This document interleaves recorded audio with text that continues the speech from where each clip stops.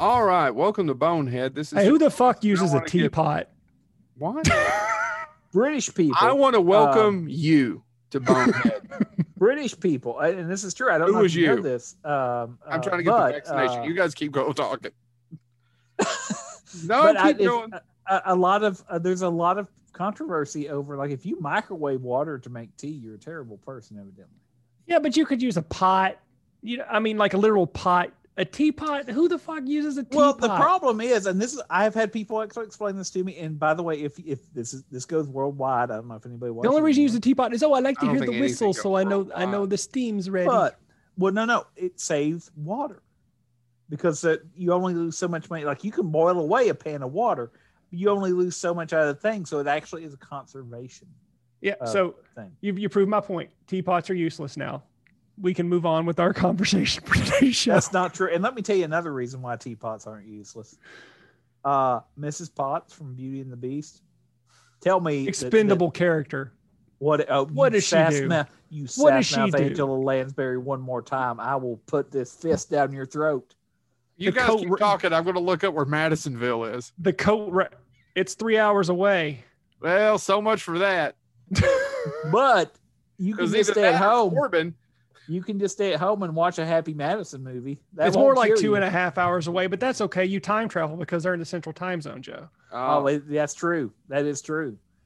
I mean, you also go back to the 1950s in some ways, but I'm not going to go into that. Let's get on to the topic of our show. The topic. So the topic this week was a pain in my ass, and I wanted this topic, and it's a pain in my ass too, by the way. It was I've had more fun with it than I ever thought I would. I honestly was dreading it. Hold on now. Hold on. It's been written over here on this damn door for a month. Well, years. It was one of the first ones we came up with. And the reason why it's that and Dracula, which I don't want to fucking do. We've got. Well, now I want to do it. We did. Oh yeah, we did do Dracula. We did 2 parts on Dracula, didn't we? I forgot. Yeah, we did. We did 2 parts. Don't you remember? You started yelling at me, going, "I never said I didn't want to do Dracula." Ha ha! I wanted to talk. Caught you. I want to talk about Lady Bathroyd. Caught you, Moscow, Mitch. I've never actually said that out loud. Yeah, never really. I've seen it when I'm driving downtown and they've got the signs up, and I was like, Moscow, Mitch, but I never said it out loud. By the way, if you're watching this on YouTube, never ever ride in a car with Joe. He drives like this, and that just don't seem safe. And I want the steering wheel really high up. He drives a school bus, evidently, and he puts on a beehive. He puts on a beehive. That's true. That's all true. Well, now let me That's tell a you visual gag for those of you listening. Yeah. You missed everything. This is a true story. So I forgot where I was going to go with this. The reason why this is a pain in the ass is because one of them is obvious to anyone who's ever met me, and I thought I can't do that one. But every time I went back to the damn list, that's my number one. Yeah, so I've talked about this 100 times. Oh, I figured this one would be your number one. But several of them are so good. We've talked about them throughout this show. So the topic, gentlemen, and you all listening to us right now, is the best remakes, movies that are remakes that are better than the original. Yeah. Now, and I think remakes that we like, but now these are better than the original. And I don't know if James agrees with this, but Joe, I think me and you agree that there's one that actually should be put on a pedestal as it surpasses the original in all aspects. The one I have it does. Okay. Yeah. The one I'm going to talk about. There's a couple actually. Yeah. Well, yeah. And for my list, honestly, that is true. But I think there's one that me and you hold on a higher regards that it's on a pedestal. We'll talk about it. You have a poster of it on your wall. For you people who listen to us and have never seen The Basement, thank you for narrowing it down. Okay, I'm going to jump to it, and then that can lead our discussion. I'm talking about The Thing. Yeah, that's the one I'm talking about. Yeah, go for it. Yeah. So go ahead and lead us in. John Carpenter's The Thing. There's 2 that I'm going to talk about, and the other one's directed by Philip. Oh, we're not talking about that one from a few years ago. That Thing. Well, so I don't agree with this conversation at all. I honestly thought you were going to burst out into That Thing by what musical women? We're talking about the Swedish one where they did it with a Swedish camp. That's technically a prequel. That's the best movie ever made. How they screwed that idea up is beyond me, because that was the You smartest. know what? thing You know what made you was a what, prequel. what messed that movie up? What? Honestly, Everything. Not enough Wilford Brimley. Yeah, that's true. I mean, honestly, watch the And there's thing. an American and in actually it for no good reason other than somebody needed to speak English. Watch the thing and think, oh my God, what would this be like without Wilford Wilford Brimley? Brimley. But James, into this man. So James, out of curiosity, before Joe goes into his conversation about it, is that one that I don't know how your feelings on it? I mean, that to me is on a pedestal of this is a remake that far surpasses the original in all aspects. Like there is no finer example of a remake being better than the original than The Thing, in my opinion. I don't know how you feel about that. There's one maybe, and I'm going to talk about it later, so I don't want to give it away. There's one film that I think may be able to be held up, and what's funny is it wasn't remade just once, but the last version of it, the last remake of it was held in such regard that I don't think anybody's really tried to mess with it since. So I would argue those are probably, if you were building a house of remakes, so to speak, Yeah. your two pillars would be the film I'll talk about later and The Thing. Okay. I will agree with that. So, but I'll get to mine later. Okay, Joe, go. So John Carpenter was the it guy. I'm looking something up there real quick. John Carpenter was... No, that was Tommy Lee Wallace. Tommy Lee Wallace is a good director in his own right. You know, Fright Night 2 is one of those unappreciated sequels. So back to what I was saying. John Carpenter was the it guy in the early 80s in Hollywood. And he'd made independent cinema, worked for TV a little bit, did a couple of pictures, The Fog and Escape from New York for Avco Embassy, which technically are smaller studios. They were considered low budget independent places. The Thing was going to be his first major motion picture from one of the big studios. Now, John Carpenter's The Thing is better than the original The Thing, directed by Nyby, which actually wasn't really directed by Nyby. It was directed by Howard Hawks for the most part.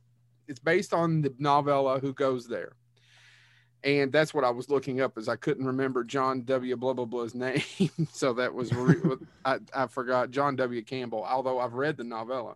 Now, the reason why John Carpenter's version is better than the original, let me go through each one of the reasons for me. Number one, he went back to the source material, and where the original 50s version, The Thing is played by James Arness. It's a fantastic movie with a great middle of the movie kind of surprise when they're opening the door. You don't see it coming with the thing coming through the door. In the 50s, it had to shock the hell out of everybody. Right. But they changed it around. What Carpenter did, it's a plant who can, if you cut off its arm, it can basically grow it back. Right, gentlemen? Yeah. Right. And doesn't he kind of look like I'm blank. I've seen the movie. He's got a bald cap and tall. I was gonna say, I thought he kind of looked like a giant carrot. It may have in the original. I don't think he looks like a carrot. Okay. So it's a classic film unto itself. Still extremely watchable.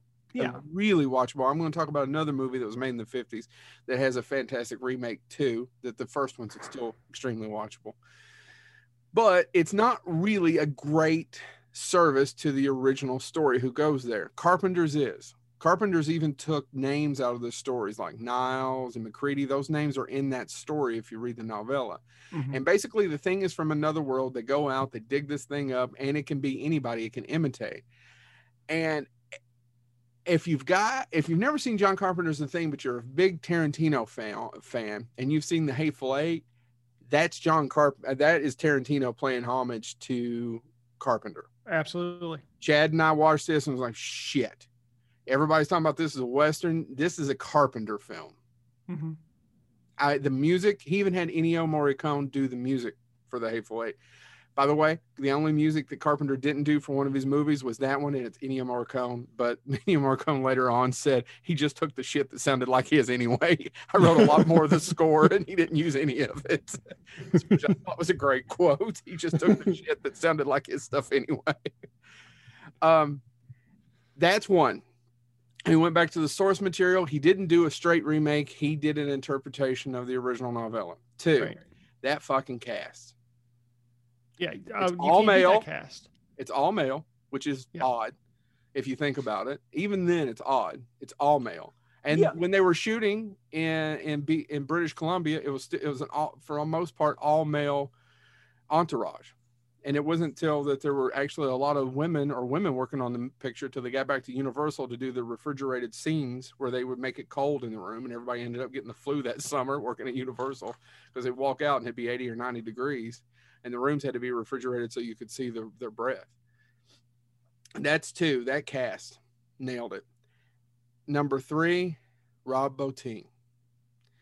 Those special effects, 70% of them, not all of them, the ending could have used CGI. It's stop motion where the creature finally comes out. Yeah. That stop motion does not hold up. Neither does one other little shot. But for the most part, 70 to 80% of that shit looks just as good as the day it did when it came out in the summer of '82 and made everybody puke. Right. And honestly, that's one of the things that I really don't like the prequel, whatever you want to call that piece of shit. But the big problem is one of the biggest problem with the prequel was they relied too heavily on CGI on that one. They went the complete opposite. So in an interview with Carpenter, he has been asked about it. And he said, well, CGI is a tool like anything else. He said, no, CGI would not have improved Rob Bottin a lot of what is said. But I agree with him. He actually said himself, I could have used CGI for the end of that movie. It would have helped me.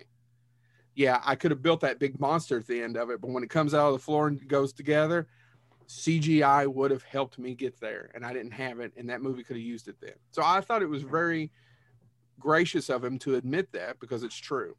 And really the last point I want to talk about is it's written by, oh God, I can't remember his name. Oh my God. Kirk Douglas did a ton of Burt Lancaster, Burt Lancaster's son. Bill Lancaster was a screenwriter in his own credit. What he's really famous for in one of his greatest movies is something called The Bad News Bears. So he wrote The Bad News Bears, and this is one of his films that he wrote later. That's a really cracking screenplay.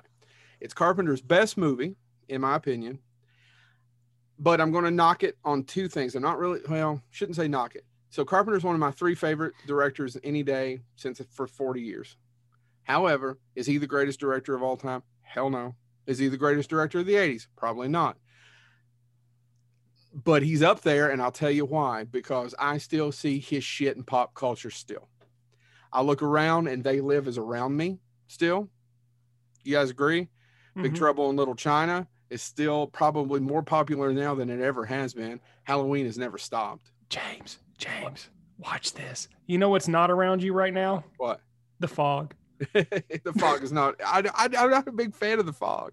I'm not. I saw The Fog for the first time 2 weeks ago. It's got some good scenes in it. I finally watched your copy of it. No, there's some good scenes of it. And Adrienne Barbeau. Barbeau's good, and the whole opening with John Houseman. Yeah, but I mean, honestly, that movie. Woof. And that's a recut. He went back and reshot scenes to make it better. Yeah. So anyway, he's not the greatest filmmaker, and The Thing is not the greatest movie of all time. It's flawed. There's a couple of places where it doesn't quite gel. There's a couple where there's a few jumps that I think that they could have made more seamless. But it's probably his best film, and it's one of my favorite movies. And every year, it becomes more and more. What's the word I'm looking for, James, in our pop culture around us of people not trusting people? Relevant. Yeah. It's more and more relevant all the time. And Tarantino took what I think is the theme of it and made The Hateful Eight. Yeah, I completely agree with that. But yeah, no, I really do love The Thing. And when you said this is the one you want to do, I'm like, that was number 1 on the list. I really do think that's the there is no other example of a remake surpassing the original. And, one thing I liked about it more than anything, like I said, the original, you see the alien. Yeah, you do. And I kind of like The Thing because the Thing doesn't have a true form. It can be anything. It can be anything. And even at the last part, it's a bunch of pieces coming together. It's not the actual alien itself. And other movies have tried to copy that idea, like Leviathan. Leviathan. And as much as I like Leviathan, I like Leviathan too, but that monster is shit. It did not have Rob Bottin in his early 20s, high on every kind of drug there was, working 20-some hours a day. I'll tell you guys a quick story. Rob Bottin got so sick, he worked so long and so many hours that he ended up in, as my boss would say, in hospital. He ended up in the hospital because he got so sick. In fact, he tells the story that Carpenter looked at him and goes, "Are you okay? Yeah. You don't look good. You really should go to the hospital." And he was in the hospital for, I think, a week. Yeah. That's how sick he got for that much hours, that many times. It was crazy. And the problem is it came out 2 weeks before E.T. in the summer of 82, and nobody was ready for it. And to this day, Carpenter appreciates that fandom finally found it, and it has. Boy, has it found it. It is more popular now than ever. It just keeps, to me, increasing popularity every time I go to a convention. But he doesn't mind that critics shit on it at the time. What bothered him and hurt him and killed him. And by the way, he lost a job. The next movie was going to be Firestarter, which I would have loved to have seen Carpenter do Firestarter with a big budget, because the Firestarter we got sucked. Couldn't have been any worse than that. The thing that killed him was that the fans attacked him in the summer of 82. I just don't understand. Not happy with it. I just don't. One of the few people I know that is that George Romero called him up and said, "Don't listen to them. They're fucking idiots. This is a fantastic movie." I mean, 2-year-old me would have been going like, yeah, I think the sensibilities are just so it's just such a different movie. God damn Reagan. Don't you think? Yeah. Such a different movie than the original, which is the reason why it works. Yeah. James, do you mind what's your greatest? Well, hold on. I'm sorry. No, go ahead. No, go. James can go. Well, James says there's one other that he feels, and I didn't know. I have to give it credit because, and I'm going old school, so you'll have to forgive me, but I want to give a little bit of backstory because I think this is a tragic story of the creator of this and why this probably needs some attention. So I've got to start. No, Romeo and Juliet is not better than Baz Luhrmann's Romeo and Juliet. You son of a bitch. No. But no, Sherlock Gnomes is. Anyway, I've never seen Sherlock Gnomes. No, I've got to talk a little bit about, and y'all may guess where I'm going with this from the very beginning, but I want to start with the author. The Mummy. I'm just going to keep going. Who created these characters? That's fine. The Mummy is on one of the lists, by the way. See how long if you guys look at some of these lists, it is on some of the lists. Collider has it as number 3. Ugh. I've got to start with the author who created these characters because I think the more I think about him and the more I want to find out more about his life because he's a fascinating human being. I'm talking about Dashiell Hammett, also an Americanized to Dashiell Hammett. Dashiell Hammett is probably one of the most important figures in what became popular culture of the early 20th century into the middle 20th century. And the reason you'll understand why I'm saying this in a little bit, but he unfortunately at one point flirted with it. He was an extremely liberal guy. He was from Maryland, and he at one point in the 1930s became interested in communism and all of that stuff. And he started to think about. He set up a bail fund at one point, and I'm jumping around his timeline a little bit, but he is one of the most important figures in 20th century literature that most people, if you walk up the street, who's Dash Hammett to most people, they're going to go, ooh. But they may know some of his characters. Nick and Nora Charles, The Continental Op, Secret Agent X9, and most importantly for what I want to talk about, Sam Spade. Sam Spade, yeah. Sam Spade. So the Maltese Falcon is where most people think about Sam Spade. Sam Spade, he wrote several Sam Spade stories. Oddly enough, his last novel came out in 1934. And once again, that goes to some politics. He wrote short stories after that. But his career as an author, his major productivity ended in 1951. He did not die until 10 years later at 66.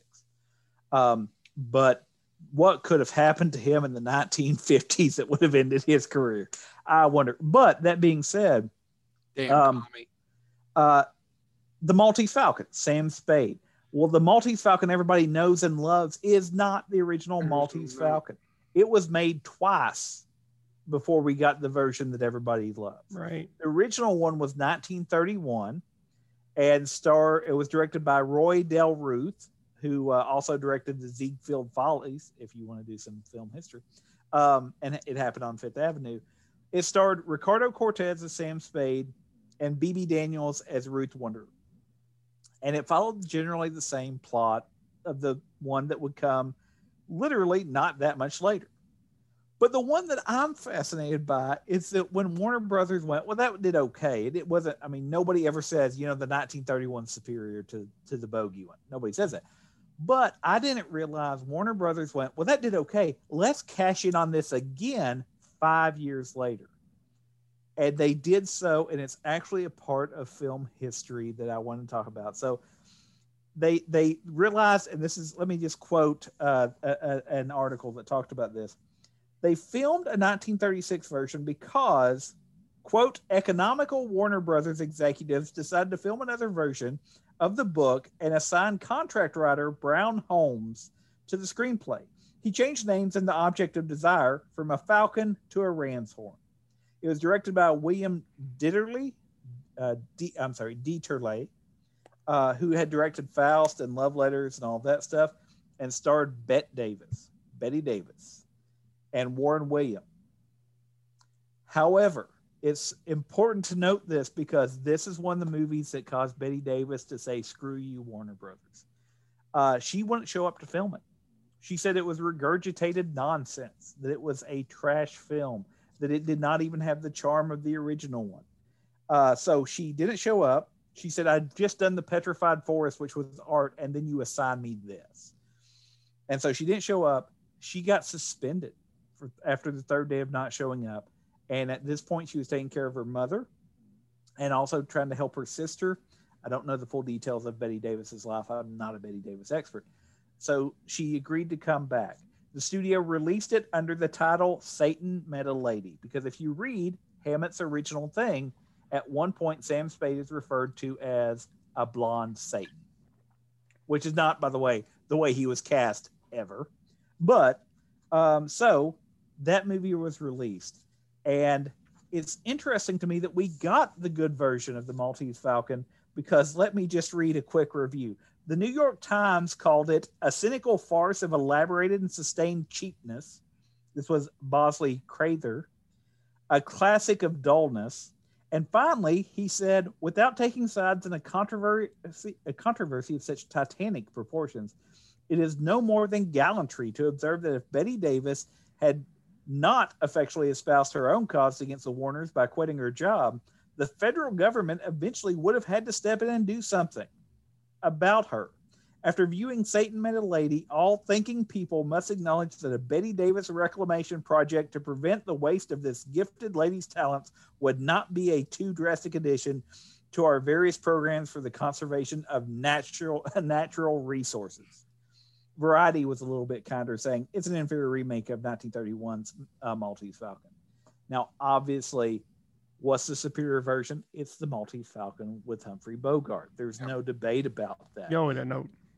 But the fact that we legitimately, and I had to bring up Dash Hammett because if we mentioned the Thin Man before, yep, he is so responsible for that detective and the hard-boiled, but also the clever detective. He is probably in his own right the closest America has ever got to a Sir Arthur Conan Doyle, and nobody's remembering him, largely because of the smear campaign of the 1940s and 50s against him. So I wanted to bring him up a little bit. But the Maltese Falcon is probably, I will hold it up saying that movie got made twice in very close time. At least a thing, there was some space there to explore. Time had passed.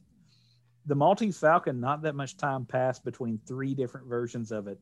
But once you got Bogey in that role, nobody could do it the same way he did. So I hold up the Maltese Falcon as one of the most effective remakes done by the same studio, everything else. Yep. But you get a great director in there, and a director, if I'm not mistaken, an early work of his, right? It's his first movie. it was John Huston's first film. Yeah, it's his first. And matter of fact, and if I'm not mistaken, he took it just as a foot into the door, right? He didn't have any. I'm assuming, yeah. Orson Welles said no one was a better actor of playing director than John Huston. Well, and I was gonna say, and he did that wearing a fake nose. But if you could hear him tell the stories of Huston going, oh, and he does the impersonation, all right. It's just the way he would do it. Then go off and do something else, and then come back when the shot was set up. No one played the character of director better in his estimation than John Huston, because the director was the most useless person on the set. And by the way, to the credit of John Huston, Bogart wasn't who the studio wanted either, and the person they wanted wouldn't show up. Said, no, I'm not going to work with a first-time director. And I'm blanking on that actor's name, but he is famous in classic cinema because everything that won an Oscar he turned down. Yep. But real quick, the other thing about this, and it echoes Betty Davis's argument, Warner Brothers was known for being so cheap during this time that if you watch any of the special... Warner Brothers being cheap? No. If you look at any of the documentaries about the making of the Maltese Falcon, you'll find such trivia as Humphrey Bogart actually wore his own clothes. Those were his clothes because Warner Brothers would not spring for a wardrobe. So, Maltese Falcon, though, is a classic film. It's just not the first time that story was made. But the 1941 Maltese Falcon is a great remake. Yep. Chad. All right. So you did your two favorites. I'm going to do my favorite for this list. I have three that was, but this, when we said we were going to do this is the first one that popped in my head because it's, in my opinion, it far surpassed, other than The Thing, of course, but this is the other one that far surpasses the original. So in 1969, Henry Hathaway got with John Wayne, Glenn Campbell, Kim Darby, Jeremy Slate, Robert Duvall, and Dennis Hopper and made True Grit. And then in 2010, the Coen brothers blew their asses out of the water with their version. Because they went back and did what? They went, and I was going to say, just like John Carpenter, they went back to the source material and did True Grit. And it shows because, and honestly, when I saw this for the first time, a lot of that dialogue, I was like, oh, that's typical Coen brothers. No, that's straight out of the damn source material. Right out of the book. They took it right out of the book. Yeah. And they just put their own artsy spin on it. I didn't realize that this was their highest earning movie of all time. I didn't know it was the highest one, but I know it was a big hit for them. Yeah, it made the most. It's the Coen brothers film that made the most money. Yeah. The thing about True Grit is that I didn't see the original one till later on. For some odd reason, that was one of the John Wayne movies I didn't see it till later on either. And then I watched it and I liked it quite a bit. And they do keep some of the dialogue from the book. Mm-hmm. I can't remember what somebody calls it. It's really funny. It's like Shakespearean Western or something like that. Yeah. But they keep some of the dialogue in the book, but Wayne is the only one who doesn't talk like the rest of them. Right. I'm sure Glenn Campbell even says some of that shit, and none of the rest of them say it. Yeah, but I think that's honestly, I think if I remember right, that had a lot to do with John Wayne being John Wayne. I'm sure it is, but it is one of the better John Wayne performances. And James and I have said corn dodger to one another quite a few times. Yeah.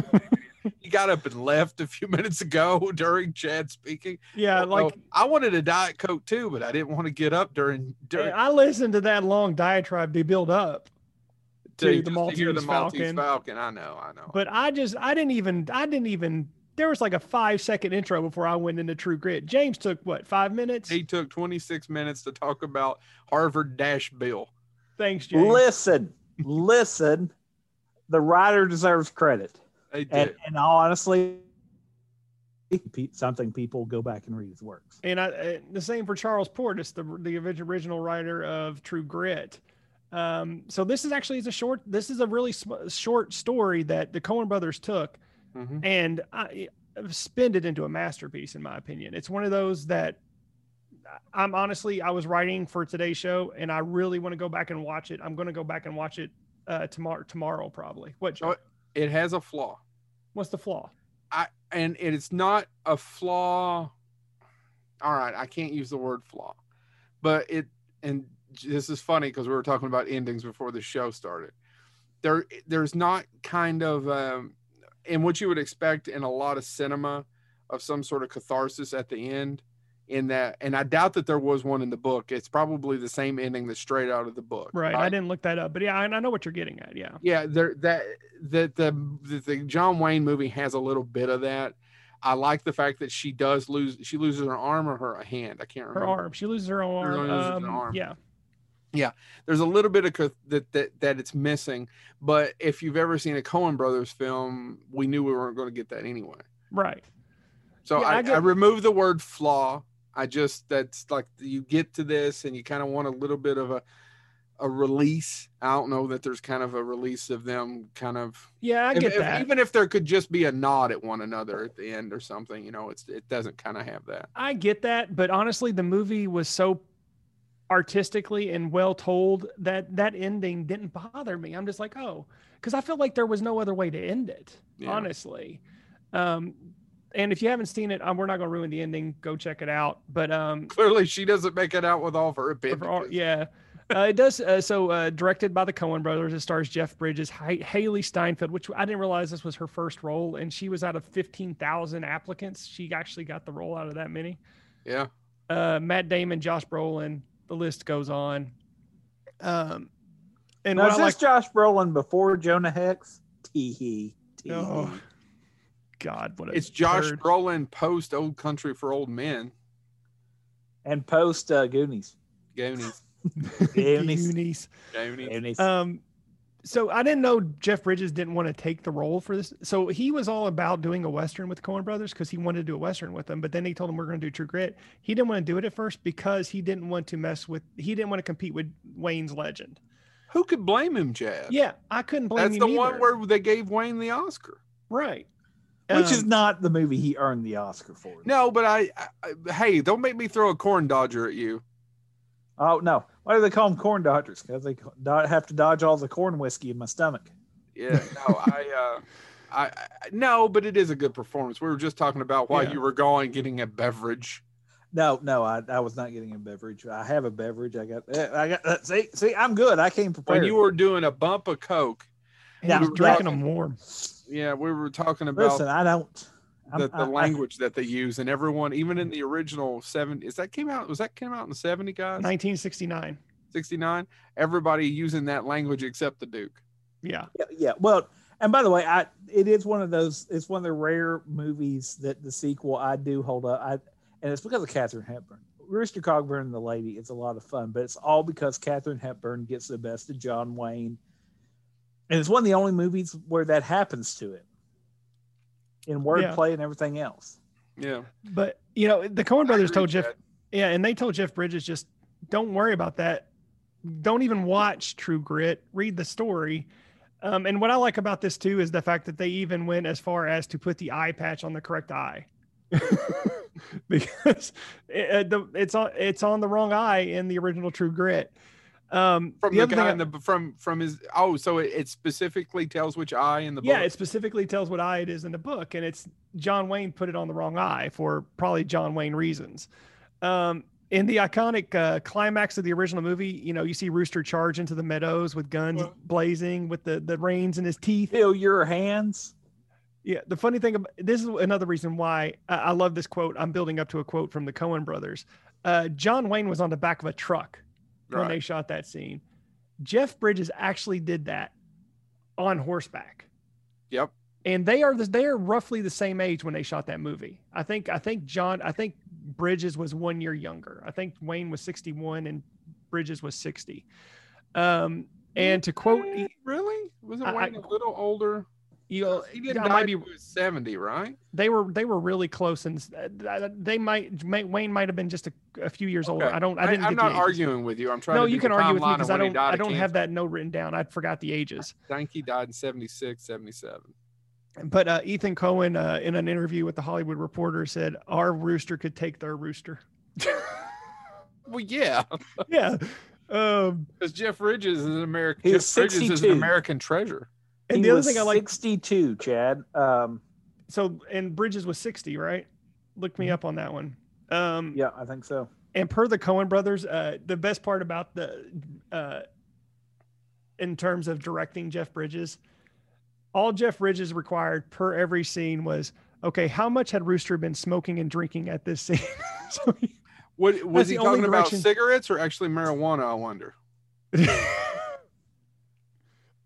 Who knows? You know what? That was his specific question on every scene. Is he going to, okay, how much smoking and drinking had he done prior to this scene? Okay, I'm ready. Yeah. By the way, I want to say, that's for the record, professional, by the way. Yes. Carpenter talks about that reason he loves Kurt Russell, because Kurt Russell will show up, ask a question, hit his mark, say his line. Yeah. Now, by the way, I want to say, so my father was a huge John Wayne fan. And I asked him, I'm like, hey, did you see the new version of True Grit when it came out for home video? Because my father didn't believe in movie places, theater. He didn't think they existed. I pointed them out to him, and he'd go, no, that's not real. Anyway, no. He said, yeah, I watched it. It's not as good as John Wayne's. And I said, really, Dad? I mean, I know you're a big John Wayne fan. That kind of shocks me. And he said, well, it doesn't end as happy. And I was like, no, I got nothing there. There's no response I have to that. And he goes, and it's not quotable. And I was like, what do you mean? And he goes, well, there's not a lot of, bravado or whatever. And I was like, I guess not. The scene with Bear Man is iconic. Yeah.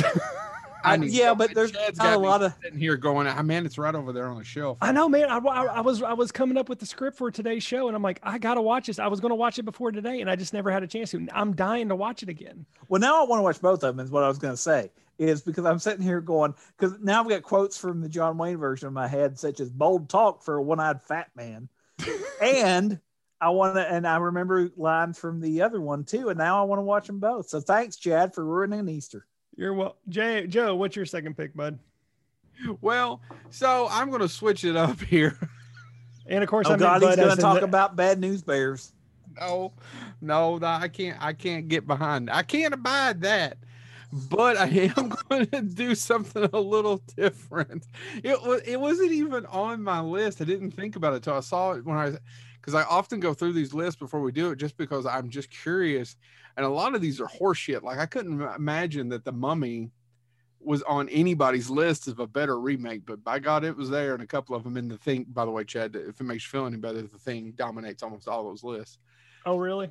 Yeah, it does. But this one, no one's going to see coming. So this one's a Disney movie, and it's called Homeward Bound: The Incredible Journey. Oh my God. Now. Okay, Don Ameche. Yeah. Yep. Can't go wrong with Don Ameche. Michael J. Fox. And Sally Field. Mm-hmm. I saw this movie in the theater with my mom in '93 and cried my little eyes out. I did not know it was a remake until this year, guys. It is a remake directed by Fletcher Markle, and it was narrated by Rex Allen. Rex Allen narrated a ton of Disney things. It's kind of the same story, a dog, a cat, only it's a bull terrier, a Labrador retriever, and a Siamese cat. There's a Siamese cat in the other one. Begin missing their owners after being dropped off at a summer with a friend of the family who live across country from them, and their loneliness becomes, and they go look after them. Now, that's not what happens in the remake. In the remake, they get lost, right? And they have to make their way back to their owners. And it's directed by Dwayne Durham, whom I don't know at all.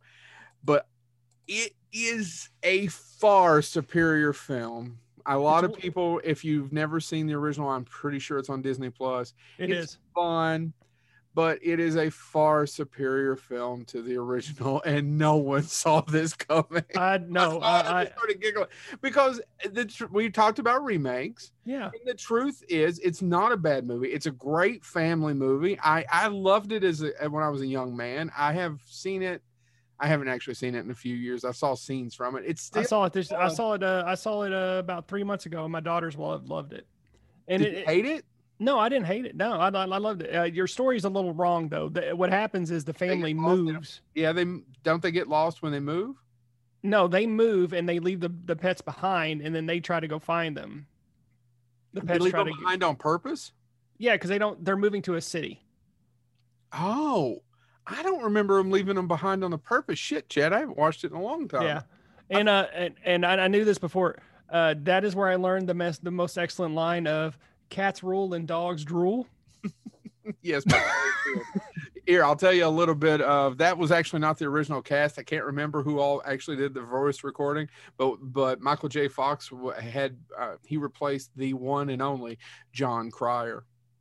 Oh God, John Cryer and someone else had actually. You know what would make that even better? What? If it was Eric Stoltz who originally did it? Wouldn't it? That would be great. I read an interview with John Cryer later on going, I had a cold. I don't blame them for replacing me. A direct quote. I had a cold. I don't blame them for replacing me. So I actually liked Homeward Bound, and it's a far superior film to the original. And I swear to God, I was looking through some of these, and I was like, well, everybody's going to know I'm going to do this. Everyone's going to know I do that. It is a superior remake for you Homeward Bound people out there. The Incredible Journey. Yep. That well darn played. cat. Go see the original, not the remake. That remake with Christina Ricci is barely watchable. Well played. James, what do you got? I'm going to go with one a little bit more recent. So I went way old school for this one. Let's go a little bit more recent. And I'm going to talk about a film. The original came out in 1987. And I'll be honest, I was not aware this was a remake until at some weird hour of the morning, I chanced upon the original and went, well, huh? And so I want to start with the cast here. Let me find my notes here. Here we go. So the original cast of the original, evidently Chad's having some sort of episode. I'll just, for those of you not watching. Okay, easy. He'll just walk it off, buddy. Again, based on a novel, this time written by A.J. Quinnell. This movie stars, and I want to read the cast because I was like, man, when I saw it to watch, I was like, this is a great cast. I can't believe this movie was a remake and this was the original cast. Starring Scott Glenn, for those of you that like the Daredevil Netflix series, guy that trained Daredevil. Bitches. Jade Mal, Joe Pesci, Brooke Adams, Jonathan Pryce, and Danny Aiello. And so I put on pants just so you know. Why now? Now's the time to take them off. Because I'm cold. So this is based on, again, a novel by A.J. Quinnell. And here's the plot to this movie with that cast. It turns out that there's the character played by Scott Glenn is a washed up veteran, Vietnam era veteran, but he's got all the special forces training, and he is hired by this family who convinces him to be the protection for their daughter. And he ends up forming a tight relationship with the daughter when, guess what? The daughter is taken. The movie is called Man on Fire. I didn't know that's a remake? I didn't know that was a remake. 1987, A.J. Quinnell's novel. By the way, A.J. Quinnell has since passed away. But I didn't realize his books are huge in different parts of the world because a lot of people view the character of Creasy, who is played in the original by Scott Glenn. And Denzel in the remake. And by the way, his friend is Joe Pesci in the original and is Christopher Walken in the remake. Mm-hmm. Man. No idea. It is a fascinating film. It hits all the same beats. The problem is, and it's not actually Scott Glenn's fault. I mean, Denzel's a phenomenal actor, but it's directed. Also, it had Tony Scott. I was about to say Tony. Well, I was about to say, and that's the funny part. This is directed by, and I believe he's Italian. I'm sorry, I'm going to slaughter this name. Eli Chiracakai. I don't know. I apologize now because I'm sure I'm wrong. What else? But here's the funny part about that. Do you know who was originally going to direct? Tony Scott. Tony Scott that makes sense. Was assigned to direct, but then the studio in 1987 got scared. They wanted a hit, and they felt he did not have enough accomplishments to take on a movie. He directed Top Gun. Yeah, wasn't Top Gun out by that time? Yeah. I'm telling you. Well, here's what happened then. One of the producers, Arnon Machon, said, okay, I know who I want. I think is how you say it, but go on. on. I'm sorry.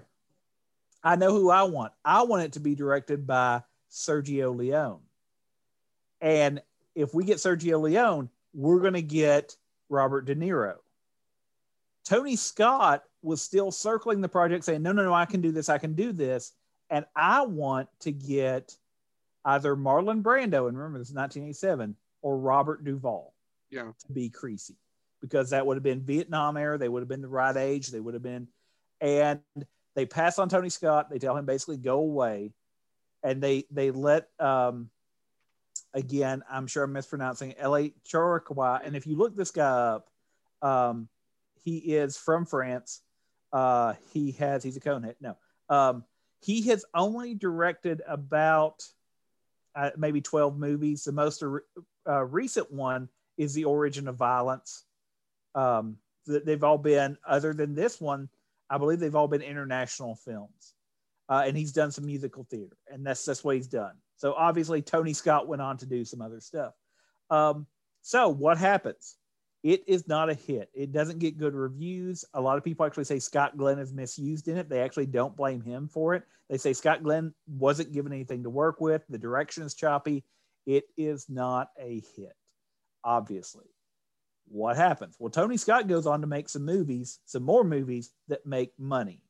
And it circles back, and we get Tony Scott's version, which of course has Denzel Washington, Dakota Fanning as the little girl Lupita, Radha Mitchell as the mother, Christopher Walken as his friend, Mark Anthony as the father, and then Mickey Rourke is in it as well. It's got a great cast, but so did the original. Jonathan Pryce is in the original. It's got a great cast, but the direction evidently from all reviews, and I watched it late at night, and I was like, man, this just isn't as fun. I mean, it's not even as dramatic. It's jumpy. So if you're really interested, check out 1987's Man on Fire. You'll be like, yep, it hit the same beat. It just doesn't hit it as well. The remake of Man on Fire, which I have a copy of right here, is better. And it has some of my favorite lines in it because Christopher Walken he's painting his masterpiece. Yes. Joe Pesci is a great actor, and he does great as his friend. It's just not as good of a movie. Man on Fire is one I had to mention because once I saw the original, I was like, oh man, the remake is 10 times better. I'm sorry, I didn't mean to cut you off. Chad. Okay, so guys, this is going to be a cheat on me because I've just like your wife for years. No, this is one of these remakes that was so good. Does he know I've been doing it with his wife? That's what a double entendre she does. is, She right? does constantly walk around with a face of disappointment. So that makes sense. Listen, it takes two to give her that face. I was to say now, in all fairness, you can't get that level of disappointment with just one fat fuck. Let me help you. Let me borrow a Jimmy Carr comeback here real quick.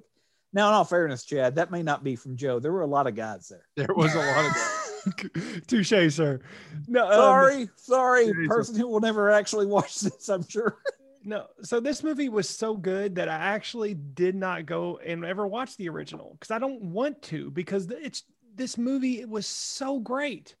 It came out the same year as True Grit, which I'm like, oh man, I need to pick more remakes over the course of time. But when I was thinking of movies, this is one that came up. 13 Assassins. In 1963, it was directed by Ichi Kudo. And then the 2000 the original. I didn't even know it was a remake. It's Takashi Miyake. I always say Takashi Mike, but I know that's not right. I think it's Miyake or something like. It's his best movie. It's Takashi Miike's best movie, bar none. And if you haven't seen it, it's basically there's a villainous feudal lord who's just a despicable person. And these people hire these 13 assassins to kill him. Yep. Basic plot.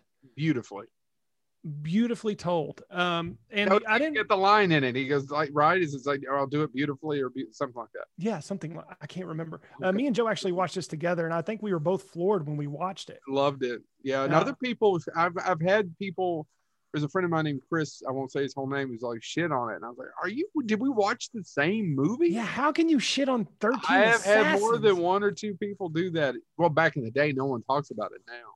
Yeah, that's this is just one of the saddest part, and it should still be talked about. It is an amazing film. Oh, many Japanese films that have been ripped off. Yeah, and remade. So I didn't realize this. The opening sequence, and this is another reason why I don't need to see the original. The opening sequence, and this is the only case where this happens in the movie. It's a shot-for-shot repeat of the original. Mm-hmm. The opening sequence is so. But other than that, the rest of it is Takashi Miike's. I know I'm pronouncing that wrong. I think it's Miyake, but you can check on that, Chad. Yeah. What I love about this ain't quite as good as my Chinese, and they ain't quite as good as my English. Yeah. Sir, I believe it's pronounced English. See? God. Told you. Draw crowd. Here's why I love the movie, and I'll move on real quick after this. But the first 2 acts of this movie do a great job establishing these characters. It's a character piece. It goes into each one of their cases, why they're there, what forces them to go forward, why they're together, and just what makes them want to do this. And it's through a variety of reasons. Some are money, some are power, some are through the sheer force of, their beliefs. Now, the third act is a marvelous piece of work. It is a 45-minute long fight scene. Yep. It's builds up to this, and it is 45 minutes long of these people. I didn't realize it was 45 minutes. 45 minutes of just nonstop fighting of these 13 assassins or 13 warriors fighting this feudal lord's army. And it goes on nonstop, and you see what happens to each one of them. And then the finale is just beautiful. I haven't seen it in a long time, Jay. God, I haven't seen it since I saw it with you. Yeah, that's been well over a decade ago. Yeah, it's over a decade at this point. I saw it several years ago because I wanted to go back and rewatch it, and I was in love with it as much as I was the first time. Is that streaming anywhere? I don't think it is, which is another travesty. Look it up and let me know. And the other reason, and again, mentioning the fight choreography in this is just truly astonishing. And honestly, it makes me want to watch it. It made me want to go back and look at more Takashi Miike's films. I knew some of them.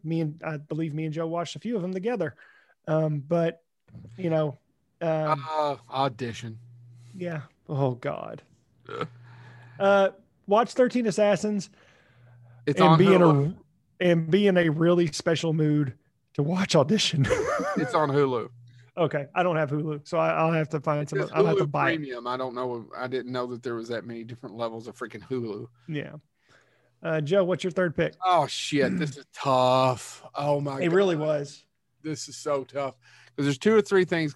So we can do honorable mention. So I went back and forth and back and forth and back and forth, and I'm glad I threw Homeward Bound in the middle of it because I think the third one is going to be right up more of my alley. It is Cronenberg's The Fly. It was on my list too. I love Vincent Price, but there is no comparison. That first movie holds up. It's great. I enjoy it. I can still watch it. Still quotable as hell. Help me. Still has some beautiful scenes in it. You did it wrong. What? Help me. Help me. Help me.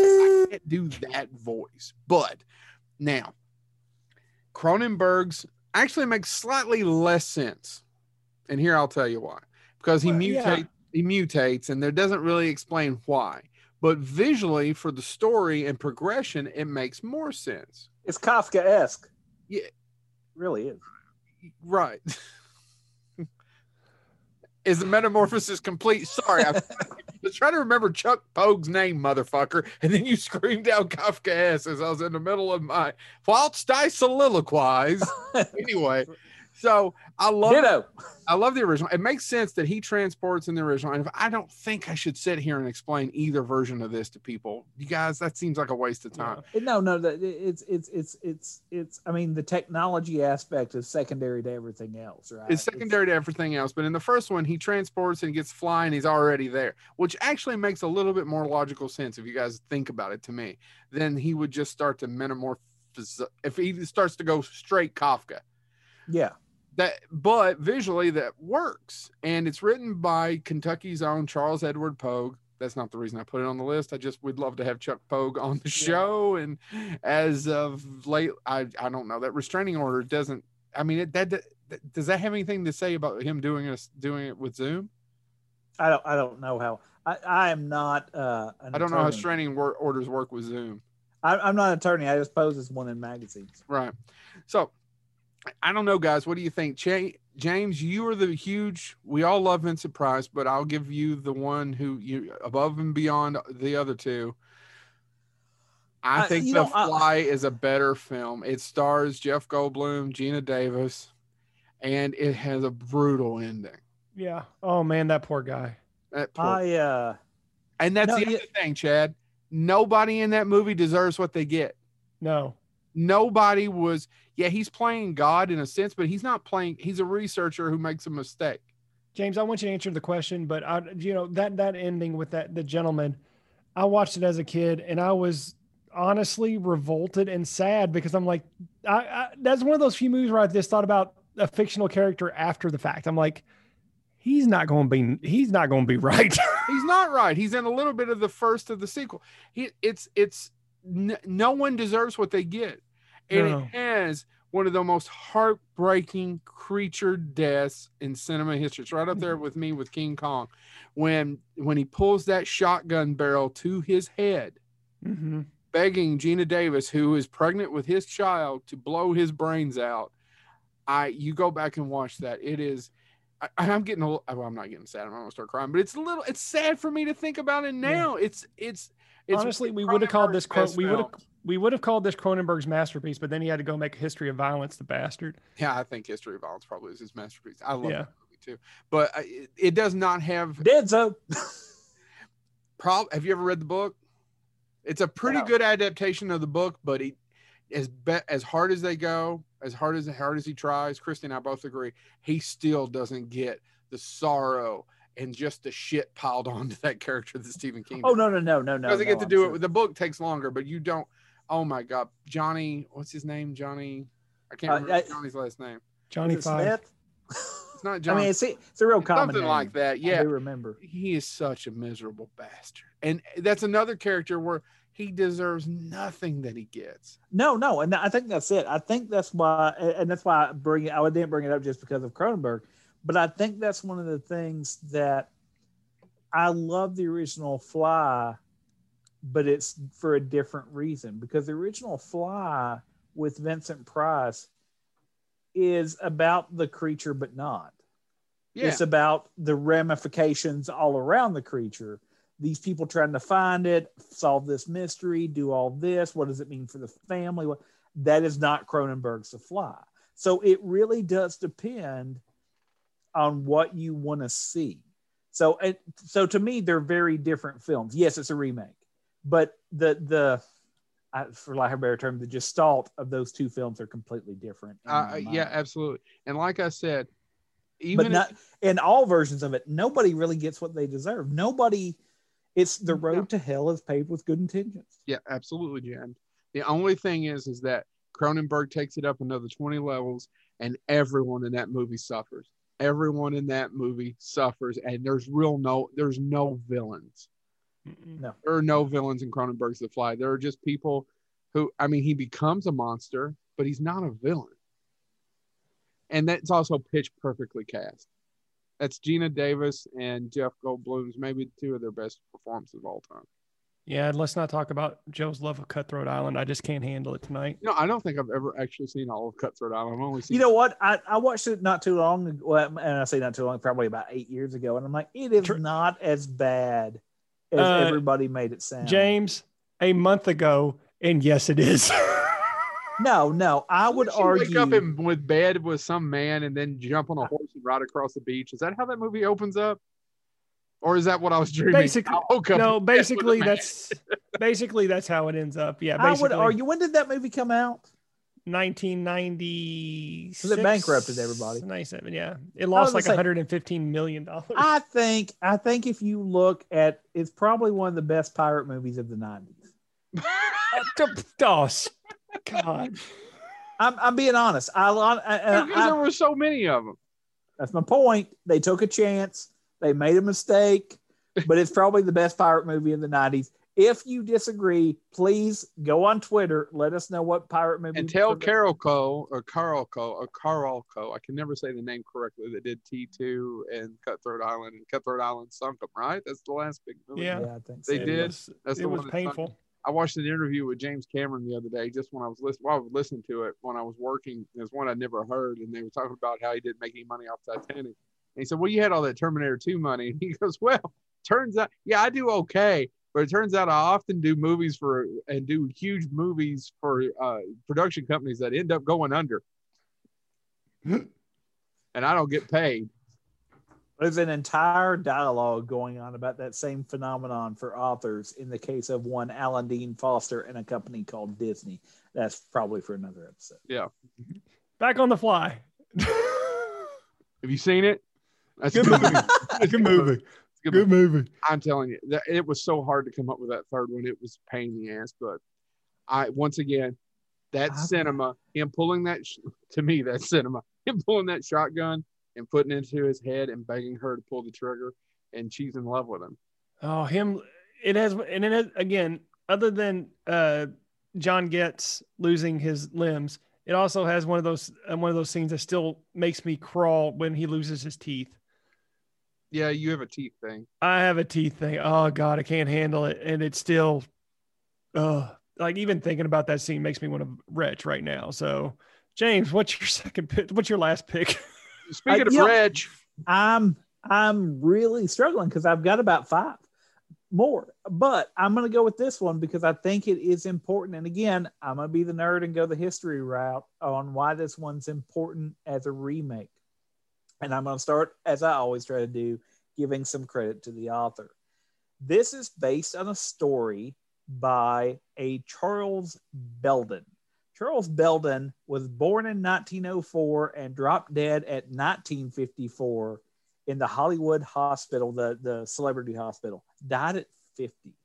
He wrote a lot of films. He wrote some of the Charlie Chan films, some of the very successful Charlie Chan films.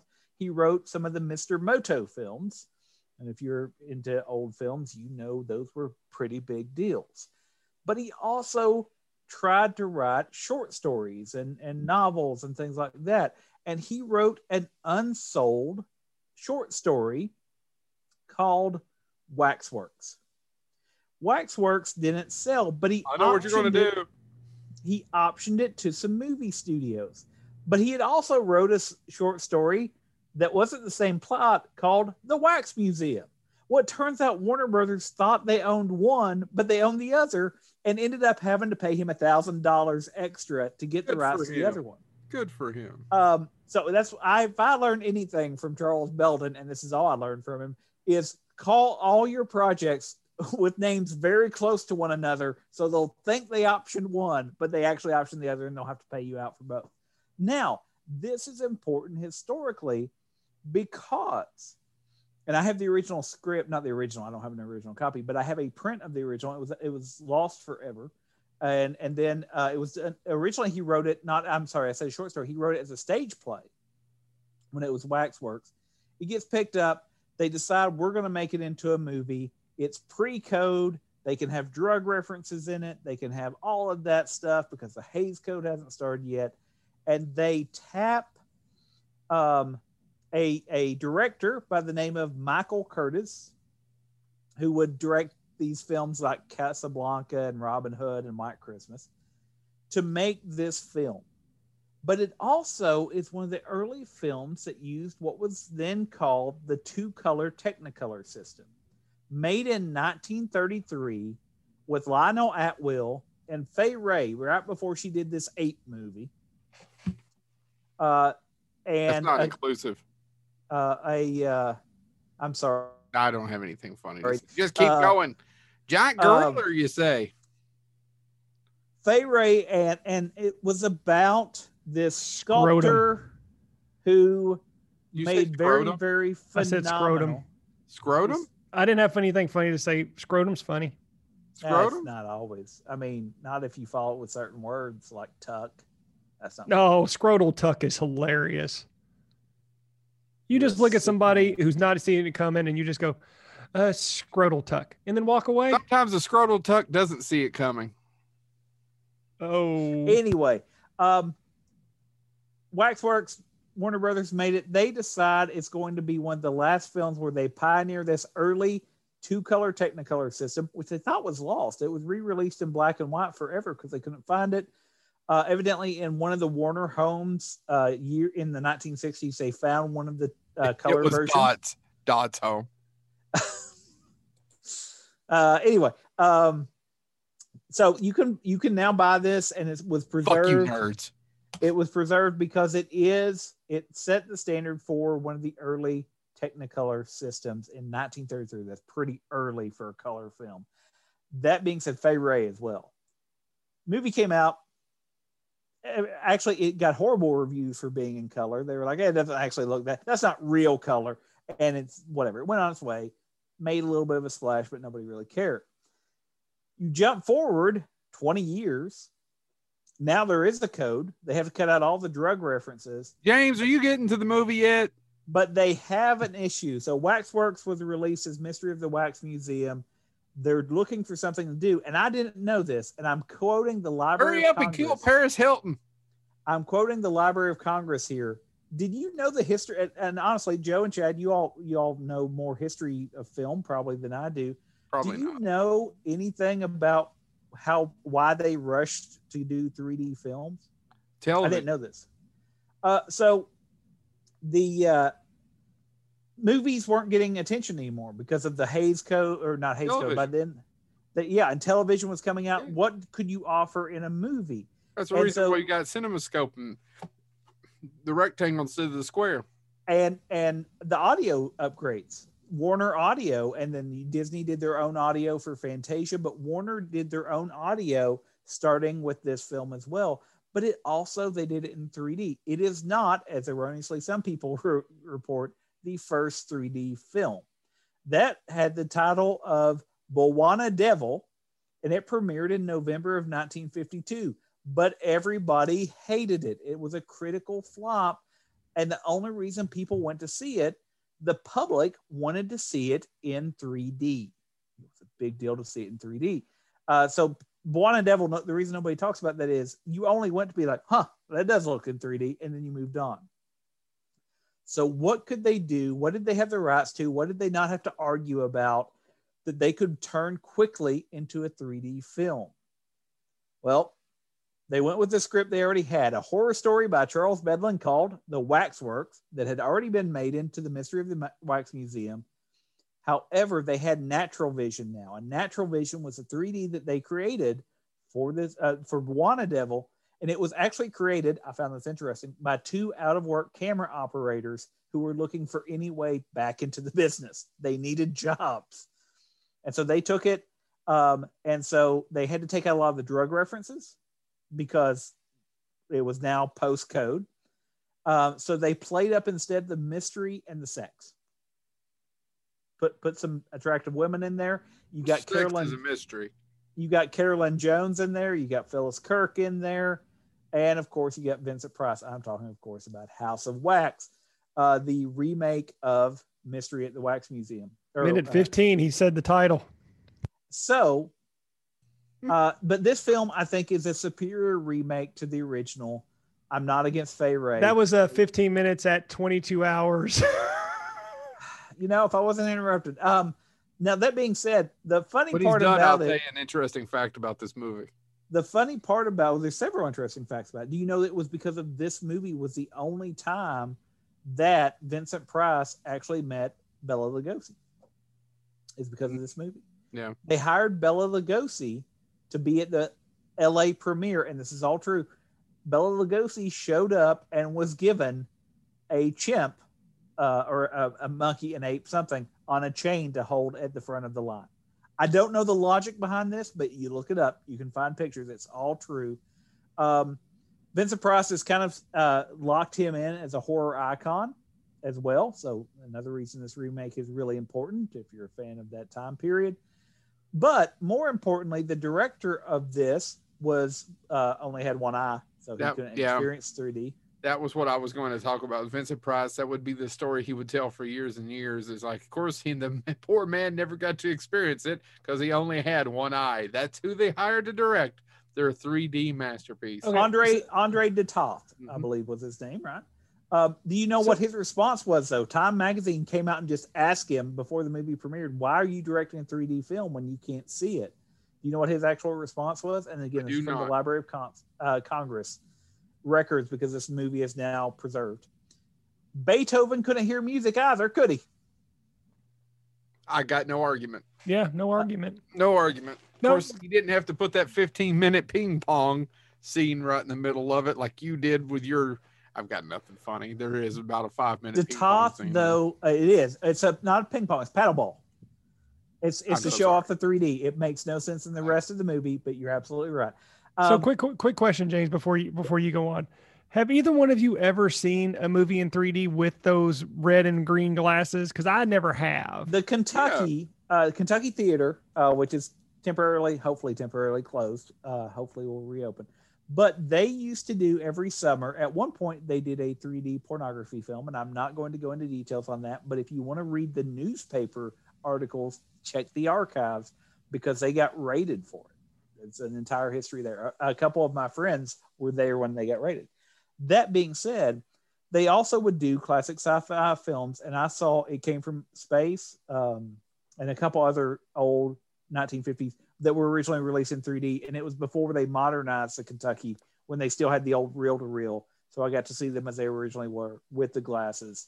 Now, did the 3D actually work? Because, I always, when I was a kid, I had the red and green glasses for like books and other things, and I never saw the 3D. It never jumped out at me. Yeah, it worked. Yeah, but it did not work. The problem is we are looking at things retroactively. Did it work as good as Avatar in 3D? Absolutely not. I mean, but did it look give you a headache? Bit more I know like that probably for damn sure. It worked okay.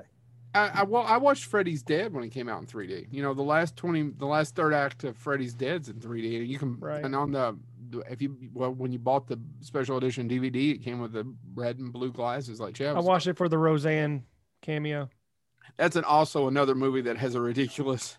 You need to go ahead and put these 3D glasses on. In the dream world, it makes all the difference. Yeah, why the fuck does it make all the difference, Kodo? Why? I mean, you're taking a check right now. I'm not making that. Roseanne does a cameo in that one, right? Roseanne and Tom Arnold and That's Johnny Depp. Yeah, Johnny Depp's in it too. By the way, anyway, James, go ahead with your House of I was just gonna say, did Toth? And Freddie plays the Wicked Witch. Did Toth would play would raise his stock immensely at Warner Brothers? Why would Warner Brothers like the Toth? Because they gave him about a month and a half to film, and they gave him, I think it was $750,000 to do the entire movie on. Production finished in 28 days, under time and under budget. He spent only $680,000. Jack Warner was so pleased that he sent a case of Jack Daniels to the Toth's resident, and work started immediately thereafter on their next 3D picture. Now, it made it to the screen as House of Wax. It premiered at the New York Paramount on April 10th, 1953. Nowhere near Halloween, nowhere near anything else. The cast attended opening night.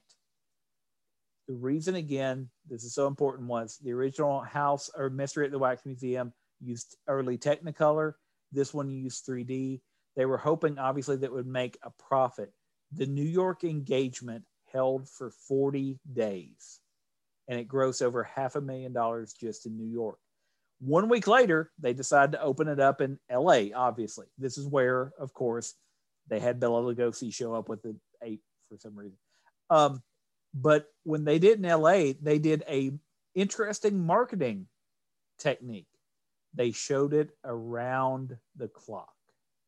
They did midnight showings. They did all of that stuff. It made a ton of money. It cemented Vincent Price as a horror icon. Plus, and I have seen the original Mystery at the Wax Museum. It's a better made film. Does it have the annoying paddle ball scene? Yes, Joe, it absolutely does. I agree with that. But you also have early Charles Bronson when he was still Charles Bukowski or whatever. Yeah, but the original, if you buy the DVD, the special edition DVD, the normal James, that would be Charles Bukaki.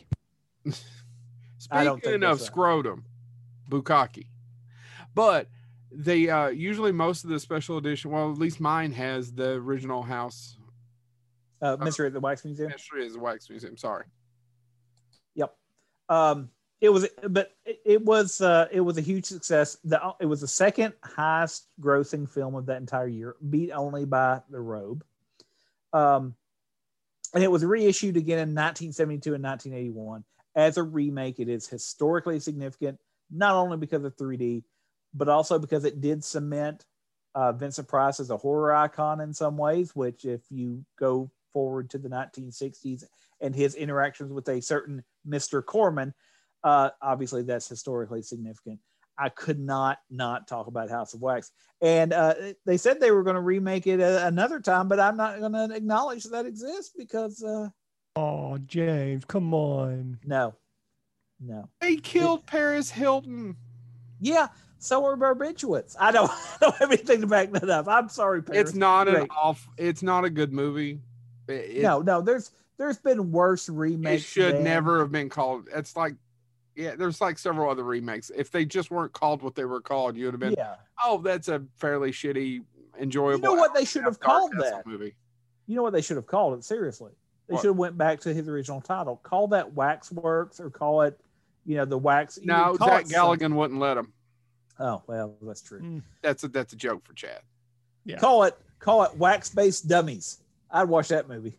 Wax-Based Dummies. All right, who's next? So James actually gave me a good leadway. There's no way he gave you a good leeway. By the way, no, if you were trying to jump the Grand Canyon, that wouldn't have been a good lead. I've indirectly shoehorned because you brought up The Fly, Vincent Price in the two movies, and I had no plans. And he also somehow or another got his favorite author in here today, J.K. Rowling.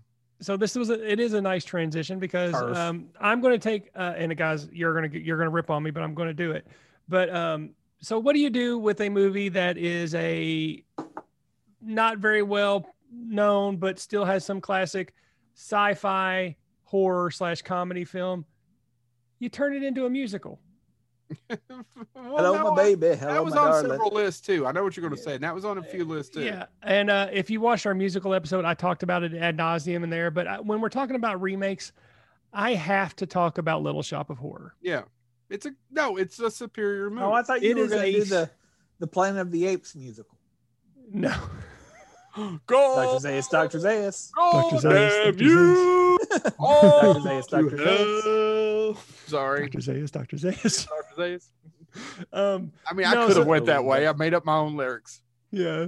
1960, directed by the original was directed by Roger Corman. It was starred Jonathan Hayes, Jackie Joseph, and Mel Wells with a brief cameo by Jack Nicholson. Never heard of him. It was kind of a joke film. It was just Roger Corman's way of making a buck. He used a bunch of old sets. He had sets already made for another movie. So he shot this in a weekend, guys. Is that right? Yeah. During night, weekends, whenever. During night and weekends. It was the joke movie that they could do in 48 hours. Yeah. And it was a bet. It was a bet. And he made some money off of it. And then, some people came along and made it an off-Broadway musical.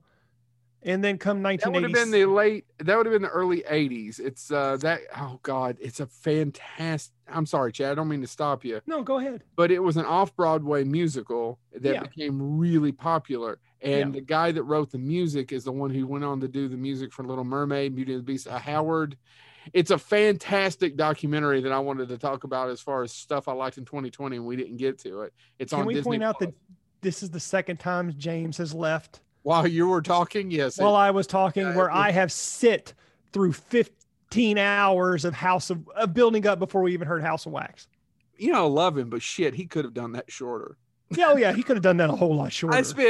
I talked all my shit on The Thing, and I didn't even get close. Yeah, and we said the title right at the beginning. He had to make us sit. Yeah, I know. He does it every time. Let me tell you about Darshul Hamlet. Blah, blah, blah, blah, which and no, we're not going to talk about Little Shop of Horror. No, we're going to bitch about Have you seen the documentary I'm talking about? No, I have not, actually. Oh, dude, you got to watch it. So while you're talking, I'm going to look up his name so our audience will know. Okay.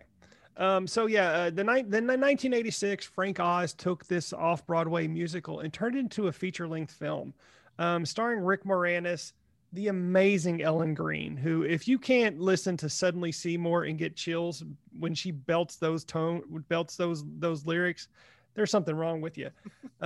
Vincent Gardenia, and then of course cameos by Steve Martin, Bill Murray, the list goes on. Actually, I think it stops there, but it kind of stops there. But he's back, and he has the combination to the air shield. 1, 2, 3, 4, 5. You're a dick. That's what you missed. What did y'all bring up that Little Shop of Horrors had its own cartoon series? No, I actually was going to briefly mention that. Real quick, boys. I wanted to talk about this and the shit I loved in 2020 and I didn't get to. It's the documentary is called Howard. It's about Howard Ashman. Howard Ashman wrote a lot of those lyrics. He went on to do the music, and he died of HIV too early. But Little Mermaid, Beauty and the Beast, and Aladdin, I don't actually think he ever actually saw Aladdin. So all those songs that you love from that brilliant time of Waking Sleeping Beauty is Howard Ashman. And he came, Chad, from Little Shop of Horrors. That was actually, he couldn't get any shit, so he built his own off-Broadway house. And that's Little awesome. Shop of Horrors was one. Yeah, it's a fantastic documentary called Howard on Disney+. I need to watch it then, because if they talk more about like how he was inspired to take this Roger Corman less known, talk a little bit. Lays again. Yeah, well, they talk a little bit about it, not as much as you want, but you've got to check that out. But keep going. Suddenly Seymour. No, and the other thing, the other thing that they did with the remake that they didn't do with the original, they made Audrey 2 talk, and it's voiced by the amazing Levi Stubbs. Audrey 2 talks a little bit in the original. Does she? Yeah, feed me. I don't remember her saying "feed me." Audrey 2 talks in the original, and right? and I will say the puppet far surpasses the original. Oh, you've got to be shitting me! But no, fun movie. But yeah, no. James, what are you doing? He don't know. His microphone's puppet. Oh, okay. But no, if you. Thank you, James. If you're listening to us, I'm sure you have seen. Then you really should just stop. Little Shop of Horrors. I actually showed it to my wife, and she actually really enjoyed it. I was kind of shocked that she would enjoy it. Now, really, I'm a little shocked by that one too. Yeah. Then now I want to briefly talk about how I'm disappointed. So I was like, you can't mess with the Frank Oz original. In 2020, it was announced that they are now making a remake of the remake. This one's being directed by Greg "I Will Fuck Up Anything" DC Berlanti. I don't know who that is. He produces a lot of the DC TV shows, so Arrow and. Oh, okay. My kids love those things, and I've seen worse. The only Berlanti thing I can give him a pass on is that he produced the Doom Patrol. But instead of Rick Moranis, we are getting Taron Egerton, which I'm okay with, sorta, but it's still not the Weasley nerd that is Rick Moranis. I wonder if it'll be better than the House of Wax remake. See, back to me. But he can belt a tune, so I'll give him that. Instead of Ellen Greene, we're getting Scarlett Johansson. And Levi Stubbs is being replaced, which honestly I am okay with this too, because I couldn't think of a better replacement for Audrey 2. Billy Porter. Now what? He's an American Horror Story. You know him from American Horror Story. Okay. All right. But the one thing that I will not abide by, cannot, even though I love him as an actor, he is very ranged. I cannot abide by Steve Martin's replacement being Chris Evans. Yeah, because no, not the same. Not the same. So I will probably see the Little Shop of Horror remake, but I will not be happy. So yeah, no, if you want to talk about remakes, I showed Little Shop of Horror right up there with The Thing and True Grit. it's just flawless in my opinion. So that's what I'm closing on, Little Shop of Horrors. All right, so let's do some honorable mentions. I tell you, there's so many of them, but man, the Philip Kaufman's '78 version of Invasion of the Body Snatchers. Yeah. The reason I put the Fog remake is a shit turd. It's worse than the original. The reason I didn't put it on there is because I just love Don Siegel's original Invasion of the Body Snatchers. But once again, it's kind of two different movies. It's the same kind of premise. That story has worked several different times with several different settings. But what do you think about Invasion with Nicole Kidman? That one doesn't work. I didn't care for it. That's the one that doesn't work. But the other one, that's the slow one that no one remembers, that's directed by the guy that directed Miss 45. I can never remember his name. Is okay. Anyway, Invasion of the Body Snatchers, it's more horrific than the original, and it has that haunting ending. Whereas the original, they made Don Siegel put that thing with Mike. Why can't I remember that fucker's name? He's one of the great character actors. Mike Chad Lundell. Mike Lundell. He makes pillows. If you hadn't said it, if I hadn't said it, you just rattled it off. It's like, yeah. He's in all of Joe Dante's films. Haven't you ever seen Inner Space? He's the villain. I'm blanking. Yeah. I'll look him up. You're not talking about Kevin McCarthy, are you? Kevin McCarthy's who I wanted to say. Kevin McCarthy has a great. Well, they made Don Siegel put that. Said Mike, and I was like, "Is Mike friends with Kevin?" Kevin McCarthy. They made him, him screaming, "It's coming for you! It's coming for you!" at the screen, and that's where the movie was supposed to end, which would have made one of the best endings of all time. Problem is, they made him put that ham-handed thing at the end of him explaining it to everybody, and then them figuring it out. That's what killed. That's the one little thing that makes that movie. If it just ended there, by the way, Philip Kaufman version ends with Donald Sutherland screaming, and he's yeah. By the way, I want to say because you mentioned Kevin McCarthy and Invasion of the Body Snatchers, the best part, absolute best part. Nobody needs to argue with me about Looney Tunes back in action. Is Kevin McCarthy's cameo when they go to Area 51 and he's walking by and he's holding one of the things and shaking, and that it's just. He's in black and white too. Yeah. If you don't get the joke, you don't get the joke. You don't know Joe Dante. Yeah. But every time I showed that to my kids a while back and they were like, "Oh, it's funny."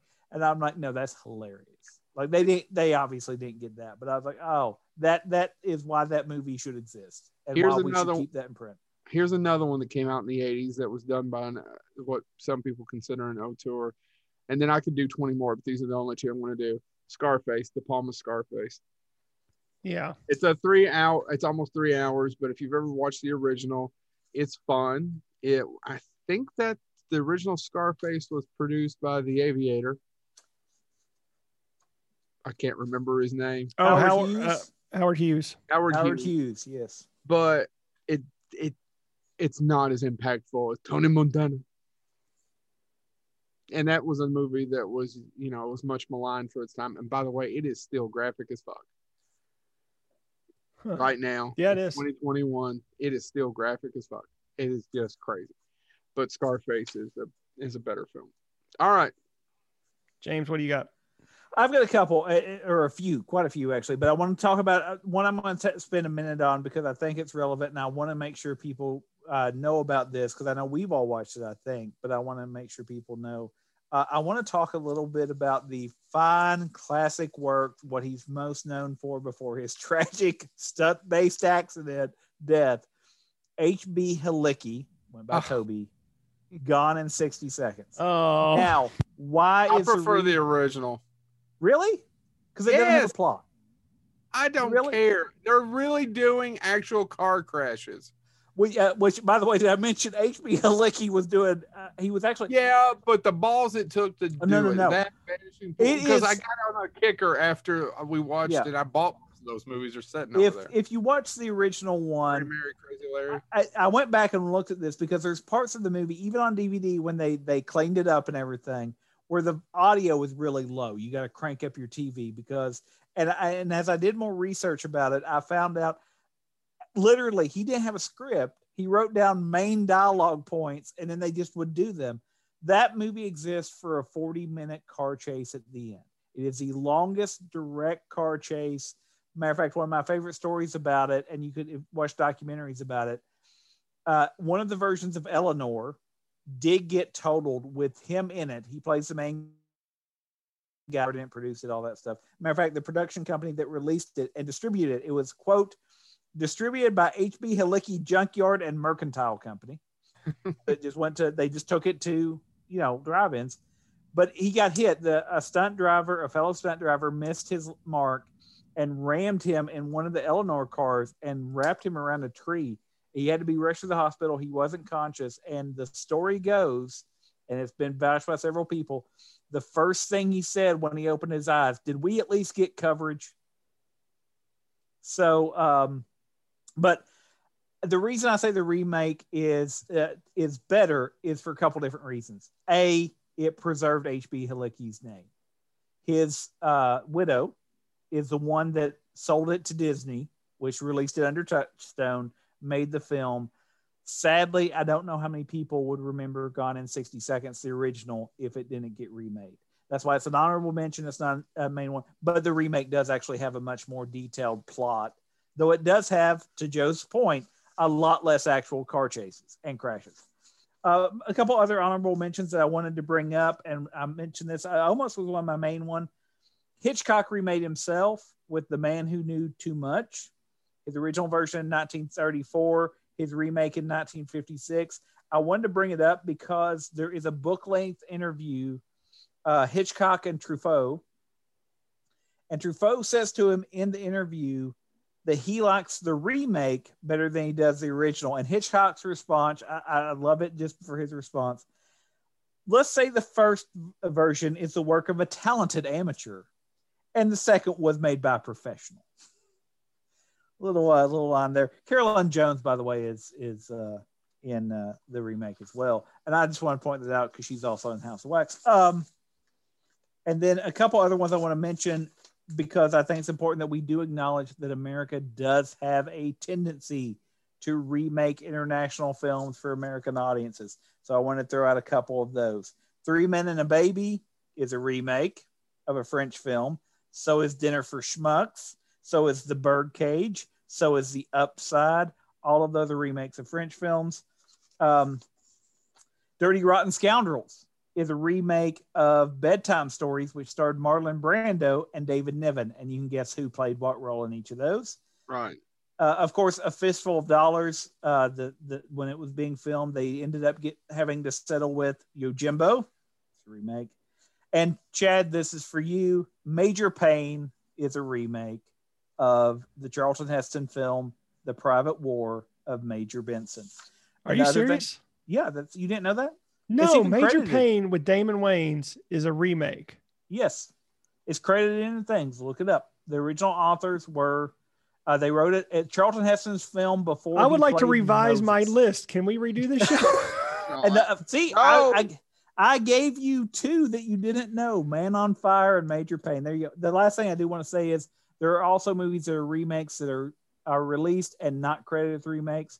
One of them, and I have to say this because the original was Lampoon on Mystery Science Theater 3000.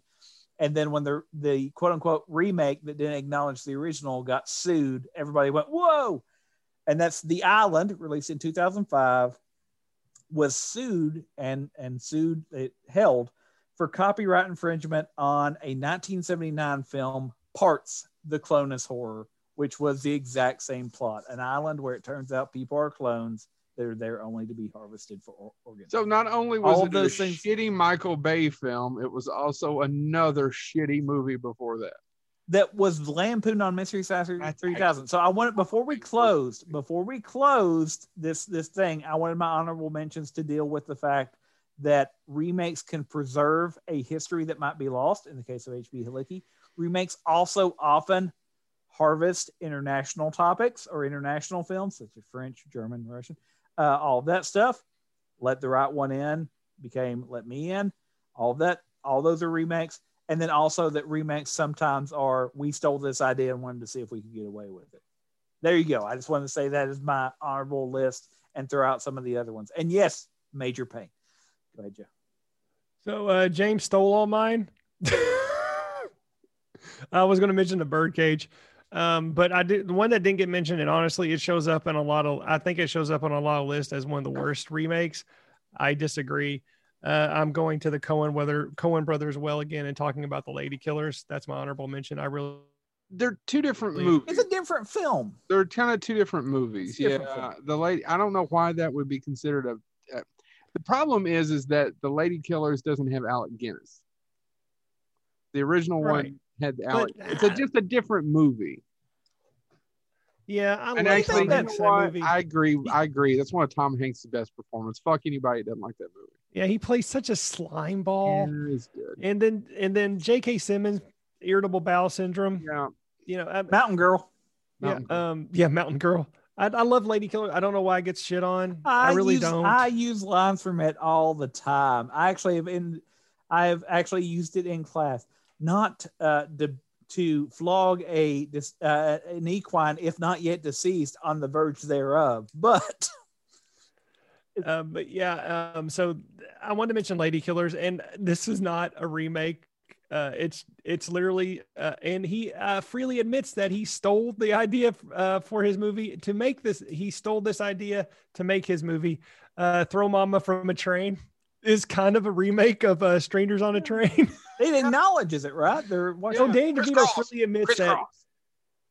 Danny DeVito freely admits that he went to the theater to watch this to write his script. And because I felt bad about when we did favorite directors, I did not mention Danny DeVito as my favorite one of my favorite directors of all time. Can I tell you a quick story about the Lady Killers? I had to look up Ryan Hurst's name. I couldn't remember. I had to interview Ryan Hurst. Oh my God. Yeah, I remember. Okay, go ahead. Were you there for Comic-Con when this happened? No, this was not the one. This was pre-Surface at Comic-Con. Yeah. I said, because he plays Lump in that movie, and it's not a big part, and clearly he doesn't have a ton of lines, and he's a good actor. Going to get that donut money. Lump. I said, and you had the privilege of being in one of the great movie Coen Brothers films. He goes, I wouldn't call it one of the great ones, and he's in it. Yeah. I said, really? He goes, you recall it on the ground? I'd have to look it up, the conversation, but I remember he's like, I wouldn't call it one of their great ones. I'd call any Coen Brothers film a great film, so she can and bite a my ass. Coen Brothers film. Instead of just saying, "Oh, thank you, I had X, Y, and Z experience," he just shit on it. Yeah, I like that. But by the way, the Lady Killers, I will watch it any day of the week and be enjoyed by and find it entertaining. So, Chad, I'm glad you brought up the Lady Killers because that actually, for some reason, and you actually sit down and stayed for it too. So, congratulations on that one.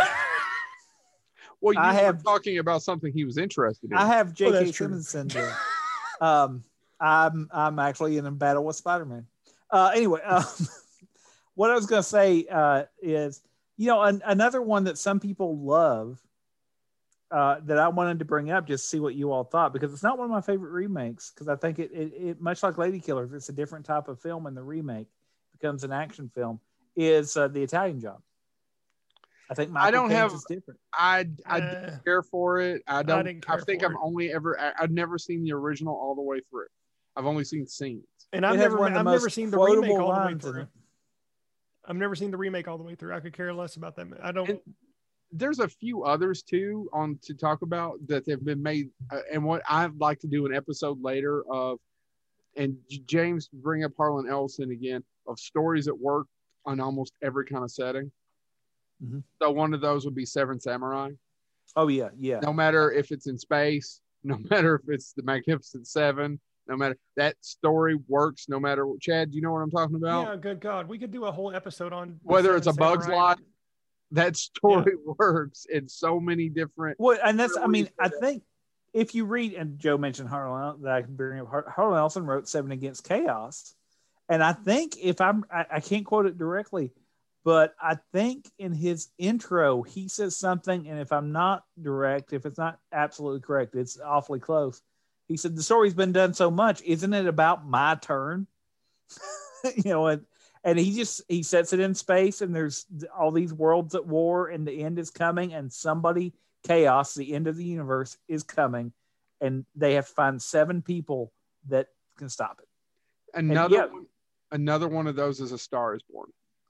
Yeah. And I really liked the last one. I enjoyed the hell out of it. Gaga and the whole 9 yards. It's a lot of fun. The one we all three got to agree, we got to talk about real quick. We've talked about it on every episode. Airplane. Yeah, in a sense of it's the exact same story. It's the exact same. They had to buy the producer already owned the movie. Yeah. So we're Airplane is technically a remake of 0 Hour. Yep. Yeah. So the comedic version. That's it. By the way, I mentioned the Italian Job earlier, and I didn't know if y'all know. Italian Job's place in history as far as its claim to fame in an international survey? No. The line, "You're only supposed to blow the bloody doors off" by Michael Caine was voted favorite film one-liner in a 2003 poll. If you watch the full movie, you know what that line is from, and it's a response to Benny Hill. I just don't care for the remake. I don't know. But I'll be honest. I bought the original because it's Michael Caine, and the original is a different type of film. Like both of them are. I think my problem with the remake is it's too convenient. I don't know. That doesn't really make sense, but it's too glossy. There's something about the Michael Caine version where they're all when you got to work with Benny Hill, you're going to have complications. I'll tell you exactly what it is. One of them has Michael Caine, and the other one has Marky Mark. I'm not anti-Mark Wahlberg. I love him talking to plastic planes. Mark Wahlberg is great in Ted and Boogie Nights.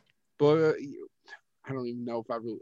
I think he's not really. I think a lot of people could have played that role. I know. Yeah. I know. Go ahead and come after me, people, and start screaming at me. I think a lot of people could have played that. I mean, I don't think Dustin Diamond could do it. There's exceptions.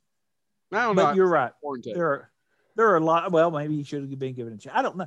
Maybe that needs to be an episode in the future time. What roles do you think almost anybody with acting talent could play? That could actually be an episode in something. So let's end the show, and I'm going to say the best remake of all time, and Joe is going to agree with me hands down. He's going to go fuck The Thing, fuck The Fly.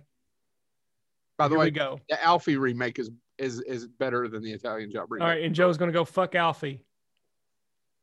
What's it all about? About switching channels is the best remake of His Girl Friday. Which is basic. Good night, Bonehead. What is the other? What's the other version of that? That movie, that story's been told 10 times. Yeah, but switching channels did it just right. Walter Matthau and Jack Lemmon did a version of what's it called? The Front Page. The Front Page. It's either called The Front Page, His Girl Friday, Switching Channels. That's another story that works every single in Switching Channels cases extremely well. All right, let's actually close this. I've got one question to close this on. If you could pick one obscure movie to remake and pick any cast. Oh, I'm glad you're telling me. What you can do any cast, anybody, as long as they're alive. We can't, to quote Robin Williams as a genie, can't bring people back from the dead. Trying to shut down the show, you ask a 42-minute answer. No, so Joe, you think about it. So I literally had one pop into my head that I'd like to do. No, seriously. Again. Well, then you both go. This has been an ongoing gag for me because it's true. I would do it just to see if I could. If I was a successful filmmaker. Did the original person was his name Ed? Yeah. I really did, and Joe probably remembers me telling. I would want to do a remake of Plan 9 from Outer Space, and I want the slogan to be, "It can't be any worse." I think Bonehead could get away with that. By the way, I don't know that I would have 10 years ago wouldn't have been as interested in it, other than to check. But now I think I would love to remake it. Seriously, if you're going to remake a movie, it has to be a movie. I know, in my opinion, has to be a movie that's shit. Plan 9 from Outer Space. It can't be any worse. By the way, Bill Corbett, just shout out to Bill Corbett. He's never going to see this, but Bill Corbett has an entire song about plans 1 through 8 that they played when they riffed it on Riff Tracks. You know, also Garbage Pail Kids, the movie. There you go. Those are my two. That also couldn't be any worse. You know, the film that popped in my head, and I haven't seen it in years, but I'm like, we could find somebody to remake it. We could get some actors that have that history to remake it. Tough Guys. Burt Lancaster and Kirk Douglas were in the original. Oh my Yeah, you God. could do that. You could. Who? I mean, there's got to be. I was trying to think. I don't know who I'd cast because I Clint want Eastwood and old. Tommy Lee Jones. Oh my God! There we go. Tough guys without because they've been together, much like Lancaster and Douglas were. They did Space Cowboys and. Yeah. Or you bring Gene Hackman out and you do two 90-year-olds. You do Gene Hackman and Clint Eastwood in Tough By the Guys. way, if you've never seen Tough Guys, audience, I don't know where you're going to find it, but you could spend an evening in a worse way than watching Tough Guys. When I was young, I always wanted to do my own version of the thing, but I really never got past how I wanted it to open. Other than that, I've never got the rest of it because you'd have to you want to change it. Sorry, I just picture you in a basement going, title card. There was a little bit more than that, but it wasn't damn much more. It wasn't much more than that. I don't know. I'm looking around the basement. I mean, I'm with Chad. There's a lot of stuff that's. Well, that's why I said Tough Guys. Tough Guys, nobody. I'll tell you one that okay. So you see behind me, Robbie the Robot, right? I introduced my son to Forbidden Planet over the break. He got into it. He liked the robot. Forbidden Planet, I know is considered a masterpiece. I loved it as a kid. I still like it, but it doesn't hold up story-wise as well as The Time Machine. And I think, by the way, The Time Machine is one of those that got a remake that's sad because it deserved better. I think Forbidden Planet is a movie that is dying to be remade. As long as they don't, The Day the Earth Stood Still it. Agreed. And I actually would like to change the plot of it. I want to keep the Krell. I want to keep out in space, and I want to remove the Tempest because it's Shakespeare's The Tempest, right? Yeah. Mm-hmm. So yes, Brave New World. it took me a second to remember, but while we were watching it, I was breaking it all down and rearranging it in my head, and I was wanting to remove the love interest and just kind of do the Krill, what they find, how it go. That's a movie that's dying to be remade. I know James Cameron flirted with it in the 90s, but it never happened. You're braver than I am because I literally picked Tough Guys because I'm like, there's no diehard Tough Guys fan that's going to come after me and say I ruined the gestalt of it. What do you think about remaking Forbidden Planet? No? Yes? What? No, sorry, I lost you for a second. What do you think about remaking Forbidden Planet? It'd be easier to do The Time Machine because you got the novel always to rely on. Yeah, yeah. Well, and this Planet would be the challenge. I kind of think the same thing about. Oh shoot, I'm blanking on the name of it, but it's Logan's the one that Run. Logan's Run is. Oh god, that actually. If I was willing to take a risk, if it wasn't Tough Guys, because Tough Guys is easy to remake. Oh yeah, Logan's Run would be one. And but again, you get the book to go back on. I mean, they changed stuff from the book, so. You can go back. I'd really like to blow up Forbidden Planet and just keep those things and the robot and just go from there and build world building. So I don't know that I'd have it be and that may be the reason why it's not been remade is because that the original has a lot of it's the Tempest. Yeah. Yeah. So Jed, do you have one that's like a big budget one? Oh, a big budget one? Oh man, like something like a science fiction film or a horror film or anything that's been that. Well, see, my big problem with this is, like I said, if it's a movie that I loved, I don't want to remake it. I have no desire to go in and mess with it because I'm never been a fan of remakes for the sake of remaking films. The issue is it has to be a movie that's somewhat flawed. Like I said, the original needed a lot of work. True Grit. Yeah, it needed. Yeah, I don't know. I disagree. I think the Thing original in that time didn't need. I think it's fine. I think they just went back and did something completely different. Like that's the issue with The Time Machine is the movie. I've read the book and the movie. I rewatched it a few months ago once again with my kid, and I actually think a lot of that shit holds up really well. The performances are what makes that movie just keep spinning. Do you know what I mean? Yeah, I know what you mean. Chad, what you're telling me is you want to do a shot-for-shot remake of Psycho, but not the original, the remake. And it happened. Good. It happened.